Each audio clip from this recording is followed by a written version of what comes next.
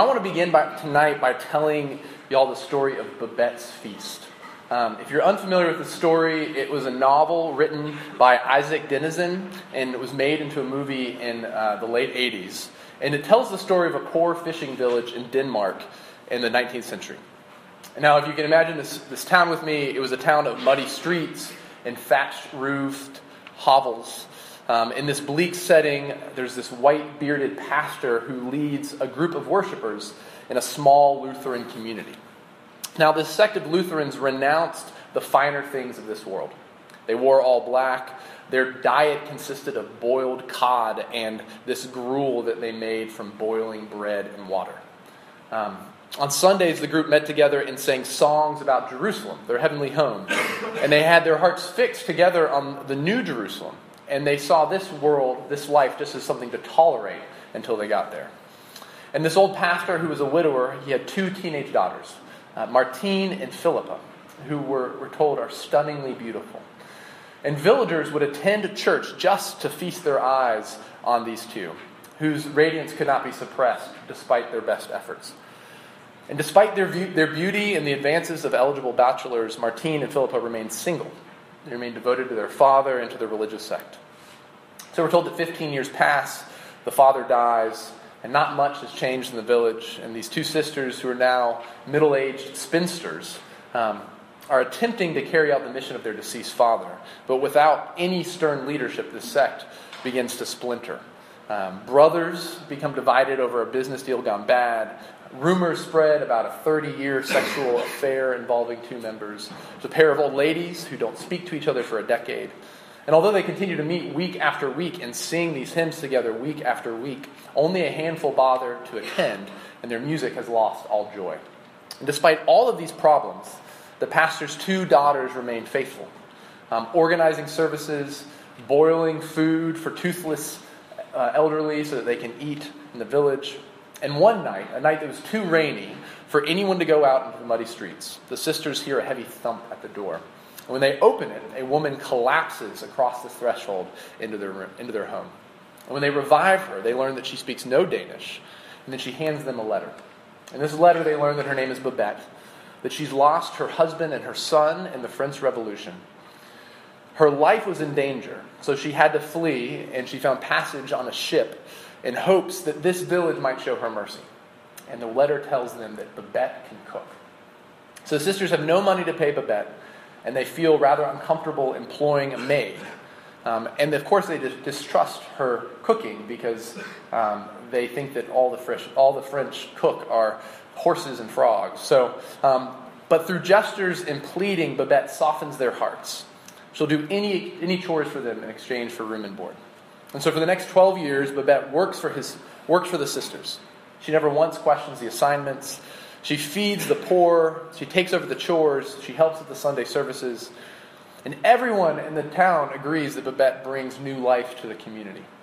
And during these 12 years, Babette never refers to her past life in France. Until one day, after 12 years, she receives her first letter. Babette reads it and announces matter-of-factly that a wonderful thing has happened to her. See, each year a friend of hers in Paris had re-entered her name in the lottery, and this year she had won, and she won 10,000 francs. And so as it happened, Babette's lottery coincided with the very time that the sisters were planning to celebrate the anniversary of their father's birth, the 100th anniversary of their father's birth. So Babette comes to them with this request. She says, "In 12 years I've asked nothing of you, but now I have a request. I would like to prepare the meal for the anniversary dinner, and I would like to cook you a real French dinner." And when the money arrives from France, Babette goes away briefly to make arrangements for the dinner. And over the next few weeks after her return, the residents of this small fishing town are treated to one amazing sight after another as boats dock and unload provisions for Babette's kitchen. We're told that workmen push wheelbarrows with crates of small birds. And there are cases of champagne and wine that soon follow. The entire head of a cow comes in. Fresh vegetables, truffles, pheasants, a ham, strange sea creatures, a huge tortoise, still alive. All these things end up in her kitchen. Now, Martine and Philippa are alarmed at all of this. And they meet with their little sect. It's only 11 of them left. And they agree that they will withhold comment during the meal. They make this pact to say nothing to Babette. For they say that tongues were meant for praise and thanksgiving, not for indulging exotic tastes. And so on the night of the feast, December 15th, it snows. And the snow covers the Dole village in this bright blanket of white. And the sisters were pleased to learn that there's an unexpected guest at their dinner. It's a 90-year-old woman named Miss Lowenhelm, and she's escorted by her nephew, who's a cavalry officer who once courted Martine long ago. And now he's a general serving in the royal palace. And so Babette has somehow scrounged together enough china and crystal, and she set the dining room and just set the table splendidly. And when the meal begins, all the people in the sect remember their pact, and they keep silent. And only the general remarks of the food and drink. And when he sips his first glass of wine, he gasps, "This is the finest wine I've ever tasted." And then the meal consists of turtle soup and caviar and quail stuffed with foie gras and truffles and escargot and salads and cheeses and tropical fruits, and all accompanied by champagne and fine wine. And at the end of Babette's feast, the general is audibly delighted with the meal, while the other guests, silenced by their pact, are without expression or comment. Although no one else speaks of the food or drink, gradually the banquet works this magical effect on these rude and surly villagers. Their blood begins to warm, their tongues loosen, they begin to speak with joy of the old days when the pastor was alive. The brother who had cheated his other brother on the business deal finally confesses. The women who hadn't spoken to each other in over a decade find themselves in conversation. A woman burps at the table, and the man next to her says without thinking, "Hallelujah!" The general, though, could speak of nothing but the meal. And when the kitchen boy brings out the main course, the coup de grace, the quail stuffed with foie gras and truffles, the general eats it, and he exclaims that he has only seen and tasted this dish in one place, the famous Café Anglais in Paris, the restaurant once owned and renowned for its female chef. Heady with wine, his senses filled, unable to contain himself, the general rose to make a speech. And he says, "Mercy and truth, my friends, have met together. Righteousness and peace shall kiss one another." And then the general has to pause. And the author writes that, "For he was in the habit of forming his speeches with care, conscious of his purpose. But here, in the midst of the pastor's simple congregation, it was as if the whole figure of General Lowenhelm, his chest covered in medals, were but a mouthpiece for the message which meant to be brought forth." And the message he gives is a message of God's grace. And although the people of that sect do not fully comprehend his speech, Denison writes that the vain illusions of this earth had dissolved before their eyes like smoke, and they had seen the universe as it really was.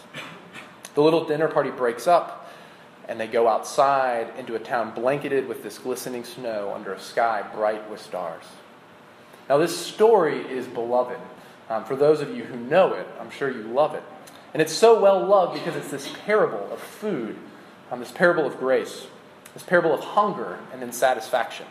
And when the movie came out in 1987, theaters and restaurants around the country were in a frenzy. They were showing the film on their screens. They were serving the meal at their tables. And this movie had great power because it hinted at this deep reality that maybe, just perhaps, food is more than just food. Maybe our hunger goes deeper than we think. Now, this semester at RUF, we are reading the Gospel of John together, and we're looking at Jesus, and we're seeing how it is that God has provided him as the answer to some of our fundamental questions as humans. Tim Keller writes that Jesus himself is the main argument for why we should believe Christianity. And tonight what we're going to do together is we're going to look at Jesus and our hunger. There's a handful of quotes on your bulletin if you want to flip it over. The first is from Feuerbach. Did I say that right? Ludwig Feuerbach, anybody? 19th century German philosopher, anthropologist. He wrote, "Man is what he eats." The next one is from Alexander Schmemann, who is an Orthodox Greek Orthodox priest, and he says, "Man is a hungry being, but he is hungry for God. Behind all the hunger of our life is God. All desire is finally a desire for him." As humans, we have this persistent hunger. And this hunger, as you know, leads us to find food. Right? We're looking to be satisfied in our hunger. And so our outline for tonight, if you're taking notes, we're going to be talking about our persistent hunger. We're going to talk about an abiding meal, and then a few thoughts of application at the end. So first, a persistent hunger. So to give us a little context of where we are, as Margaret read, you notice how we sort of jumped around in John 6. John 6 is really long, and so I wanted us to be able to zoom in on some of these passages. But John 6 tells the story of Jesus going up a hillside, being followed by this large crowd of people who are following him because they've seen him heal sick people. And he sits down with his disciples, and he sees this large crowd coming towards them. And so he asks his disciple Philip, he says, where are we going to get food for all of these people? Philip doesn't have an answer. Andrew comes up to him, one of his other disciples, and said, I found this little boy who's got 5 loaves and 2 fish. A little boy with his lunch. And so Jesus takes these loaves and takes these fish, and he thanks God for them and then distributes them amongst the people. And we're told in the story that there are 5,000 men who are fed, which means that there are 5,000 families which are fed, sitting down on the grass, and that there's enough food to fill 12 basketfuls of leftovers, presuming that the disciples then got to eat their fill as well. And the people were so excited to be fed by Jesus. They were told that they want to crown Jesus as their king. And Jesus sees that they want to make him their king, so he ducks out. He runs and hides. And one of the simple truths of this story is that Jesus feeds hungry people. As I was thinking about my hunger this week, I was thinking, I was brought back to some of my richest memories. The sounds and smells of dinner cooking as a child, the lid rattling on the stove as pasta boils, that waft of steam that hits you when you open the oven, and then the meal, right? Flavors and smells, the feeling of a full belly. Like there's something magical about being fed. There's something deeply human about being fed. That's because there's something deeply human about being hungry. And the people in our story are hungry. In verse 25, we see that those whom Jesus fed follow him. They're trying to find him because he miraculously fed 5,000 families the day before. And then in verses 26 through 34, they have this conversation about hunger. And Jesus says to them, you're seeking me because I fed you. And then he turns their attention towards a different type of food. Look at verse 27 with me. Jesus says, do not work for the food that perishes, but for food that endures to eternal life, which the Son of Man will give to you. What he's saying to them is that you've spent the past days looking for me. You've been trying to find me to fill your stomachs. And there's another food, a food that won't go bad, and eating it will give you eternal life. Now, when you start talking about bread with a bunch of Jews in the first century, immediately their minds go to Moses. The reason for this is the Jews told their story to themselves over and over again. And the story of Israel being rescued from slavery in Egypt. That Israel was enslaved in Egypt, and the people cried out, and God heard their cry and sent Moses to them to rescue them out of slavery. He brings them into the wilderness. And in the wilderness, they get hangry. Right? They don't have food. They're complaining, thinking, has God brought us out here to suffer and die and not eat? And so God provides for them by providing manna in the wilderness, where he causes this bread-like substance to rain from heaven, and that they're to collect it each morning and eat it. But the next day it'll go bad. So not to store it, but just to eat it, to have their daily bread. And in doing this, God teaching his people to trust him for his daily provision, to trust him with their hunger. That our hunger is actually to be aimed towards God. And the Bible actually tells us the story of our hunger. We're told that in the beginning, God, Father, Son, and Holy Spirit makes man in his image, and he creates him hungry. And the whole world is created as his food. Second only to the command to be fruitful and multiply, God instructs man to eat of the earth. In Genesis 1:29, God says this. He says, behold, I have given you every plant yielding seed that is on the face of the earth, and every tree with seed in its fruit. You shall have them for food. Alexander Schmemann, who I read from earlier, this Greek Orthodox priest, he puts it this way. He says, man must eat in order to live. He must take the world into his body and transform it into himself. Man is a hungry being, but he's hungry for God. Behind all the hunger of our life is God. And desire, all desire, is finally and ultimately a desire for him. And it's not accidental that the biblical story of the fall, what went wrong with the world, is centered on food. We're told that God gave Adam and Eve everything to eat except for this one tree and tells them not to eat of it. And man eats this forbidden fruit. And it was unlike every other fruit in the garden because it was not offered as a gift to man, not given, not blessed by God. It was food whose eating was condemned, right? Because it led not to communion with God, but away from communion with God, towards a fullness, a promise of fullness apart from our Creator. And this is a promise that's never been kept. And since that day in the garden, we, children of Adam, humans, we look and we taste and we take, hoping for our hunger to be satisfied. Right? We look everywhere and anywhere to see if things are good for food. And we eat, right? We consume, hoping to be satisfied. But the next morning we always wake up hungry. And another way of saying this is that all of us have eating disorders. All of us are on the eating disorder spectrum. We don't eat enough, or we eat too much. We see food as our God, or we reduce food to mere fuel. We deify food, or we demonize it. And not just that, but our appetites are distorted. Our taste buds are broken. We eat things. We consume things, not just food, that aren't any good for us. And all of this is out of a longing to be full.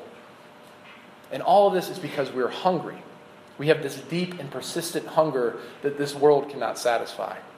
And here Jesus is saying that the one who made us has food for us that will satisfy. And into our persistent hunger, God provides for us an abiding meal.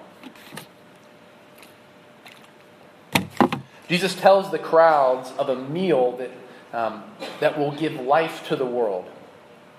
In response to the crowds who tell Jesus, "Sir, give us this bread always," Jesus continues and he says to them that unless you eat his flesh and drink his blood, you will have no life in you. All right, this is crazy, right? This is like when Margaret was reading. I don't know if y'all got uncomfortable. I got a little uncomfortable. All right, this sounds like cannibalism. This is weird. This would have been weird to Jesus' original audience too. But listen to Jesus here. He's using this language for a reason. He says it twice. He says, "Unless you eat my flesh and you drink my blood, you will have no life in you." Now, why would Jesus say this? Right? Why would he bring our imaginations to images of cannibalism? Right? There's lots of ways that Jesus could talk about hunger and satisfaction, but why this? Well, in John's Gospel, the Apostle John tells us, the readers, exactly why he wrote it. This is in John 20, verses 30 to 31. He writes this. He says, "Now Jesus did many other things in the presence of the disciples, which are not written in this book. But these are written so that you might believe that Jesus is the Christ, the Son of God, and that by believing you may have life in his name." And in this passage, Jesus himself is talking about belief, right? Look at verse 47. Look at this with me. He says, "Truly, truly, I say to you, whoever believes has eternal life. I am the bread of life." And so by using this language, Jesus isn't making himself less accessible to us, but rather he's coming at faith from a different angle. Now, I think for a lot of us, the idea of having faith in Jesus is hard. This is a hard idea for us to wrap our heads around. I mean, what does it mean to believe? How do I know if I believe? What does it look like to exercise Christian faith? Right? Is this merely intellectual assent? Does my heart have to be engaged in what I profess to be true? And Jesus' words here are written as a help to those of us who need help. So listen to him. He says this. He says, "Take me into yourself. The same way that you eat a meal, the same way you drink wine, do this with me. Consume me, because I am the true bread of heaven. I am the gift of God for the world. Life is found in taking me into yourself." This is what he says in verse 56. "Whoever feeds on my flesh and drinks my blood abides in me, and I in him." Jesus is saying that he alone is the food that will satisfy your deepest hunger. The only way for you to have the satisfaction that you long for, the fullness that you were made for, is to eat Jesus' flesh and to drink his blood. Now, John's Gospel was written sometime between AD 70 and AD 100. And we know that the church had been practicing the Lord's Supper each Sabbath, each Sunday, as they gathered together in worship, at least since AD 40. So for at least 30 years, Jesus' church gathered together and took bread and broke it, and took wine and poured it out, and said these words together. This is from 1 Corinthians. They said these words together. They said, on the night that the Lord Jesus was betrayed, he took bread, and when he had given thanks, he had broke it. And he said, this is my body which is given to you. Do this in remembrance of me. In the same way, after the supper, he took the cup. And he said, this cup is the new covenant in my blood. Do this as often as you drink it in remembrance of me. For as often as you eat this bread and you drink this cup, you proclaim the Lord's death until he comes. Right? For those of you who have had any time in church, you are familiar with this. These are the words that are used week after week before the church comes together to take the Lord's Supper. This meal, the supper, the Eucharist, communion, this is the central act of Christian worship. Christians have celebrated the Lord's Supper since the birth of the church. So if you are a Christian, this is what you do. You go to worship on Sunday, and you eat with God's people. And you take the bread, and you take the cup, and you chew, and you swallow, and Jesus feeds you. He actually feeds you real spiritual nourishment. Because in this meal, the church proclaims the death of Christ. That for our hunger to be satisfied, the one who made us, the one who has given the world to us to be our kitchen, this one, God the great chef, had to enter into the world and become the meal. The cook had to become the cuisine. The Lamb of God, slain for the sins of the world. And this story that we have in John 6 ends with many people turning back and no longer following Jesus because these words are too hard. And John leaves us with this stark contrast. The disciples who stay and the disciples who go. Now, I know that many of you are all over the map in regards of what you believe and how you relate to the Christian faith. But wherever you are in your understanding of faith and of Christianity, I want you to hear Jesus clearly here. He's saying that the satisfaction that you long for, the fullness that you seek through consuming, whether it be food or drink or people or products, your hunger, your desire,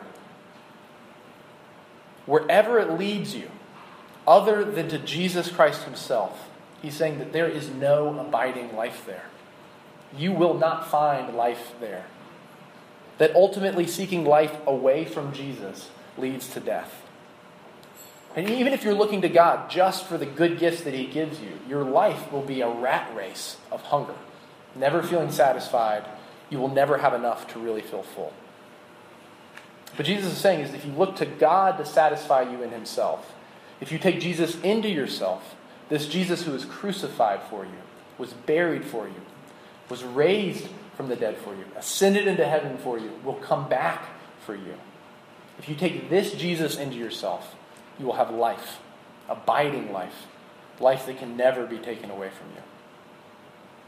So to go back to Babette's feast, Babette's feast ends with two scenes. Outside, after the supper, the old people join hands around this fountain in the village, and they sing their old songs together with joy. And it's a communion scene. Babette's feast has opened their hearts, and grace has broken in. And they felt, as Denizen writes, they felt as if they had indeed had their sins washed white as wool, and in this regained their innocence, running playfully like little lambs. And then the final scene of this story takes place inside, in the kitchen, in the wreck of a kitchen, piled high with unwashed dishes, greasy pots, shells, gristly bones, broken crates, vegetable trimmings, and empty bottles. And Babette sits amidst this mess, looking as beat down as she did when she arrived 12 years prior. And suddenly, the sisters realize that no one had spoken to her since the dinner. And so they come to her, and Martine says tentatively, "It was quite a nice dinner, Babette." And Babette seems far away. After a time, she says to them, "I was once cook at the Café Anglais." And then Martine adds, "Oh, we will all remember this evening when you go back to Paris, Babette." as if not hearing her. And then Babette tells him she will not be going back to Paris, that all her friends and relatives there have been killed or imprisoned, and of course it would be expensive to go back to Paris. But what about the 10,000 francs, the sisters ask, and then Babette drops the bombshell, that she spent her winnings, every last franc of the 10,000 she won, on the feast that they just devoured. Don't be shocked, she tells them. That's what a proper dinner for 12 costs at the Café Anglais. Friends, the fullness that we long for comes at great cost to the cook.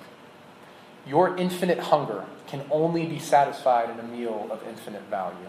And this is what Jesus is inviting you to eat, to drink, to taste, and to see the most expensive meal that the world has ever known. Let's pray. Lord Jesus, we thank you that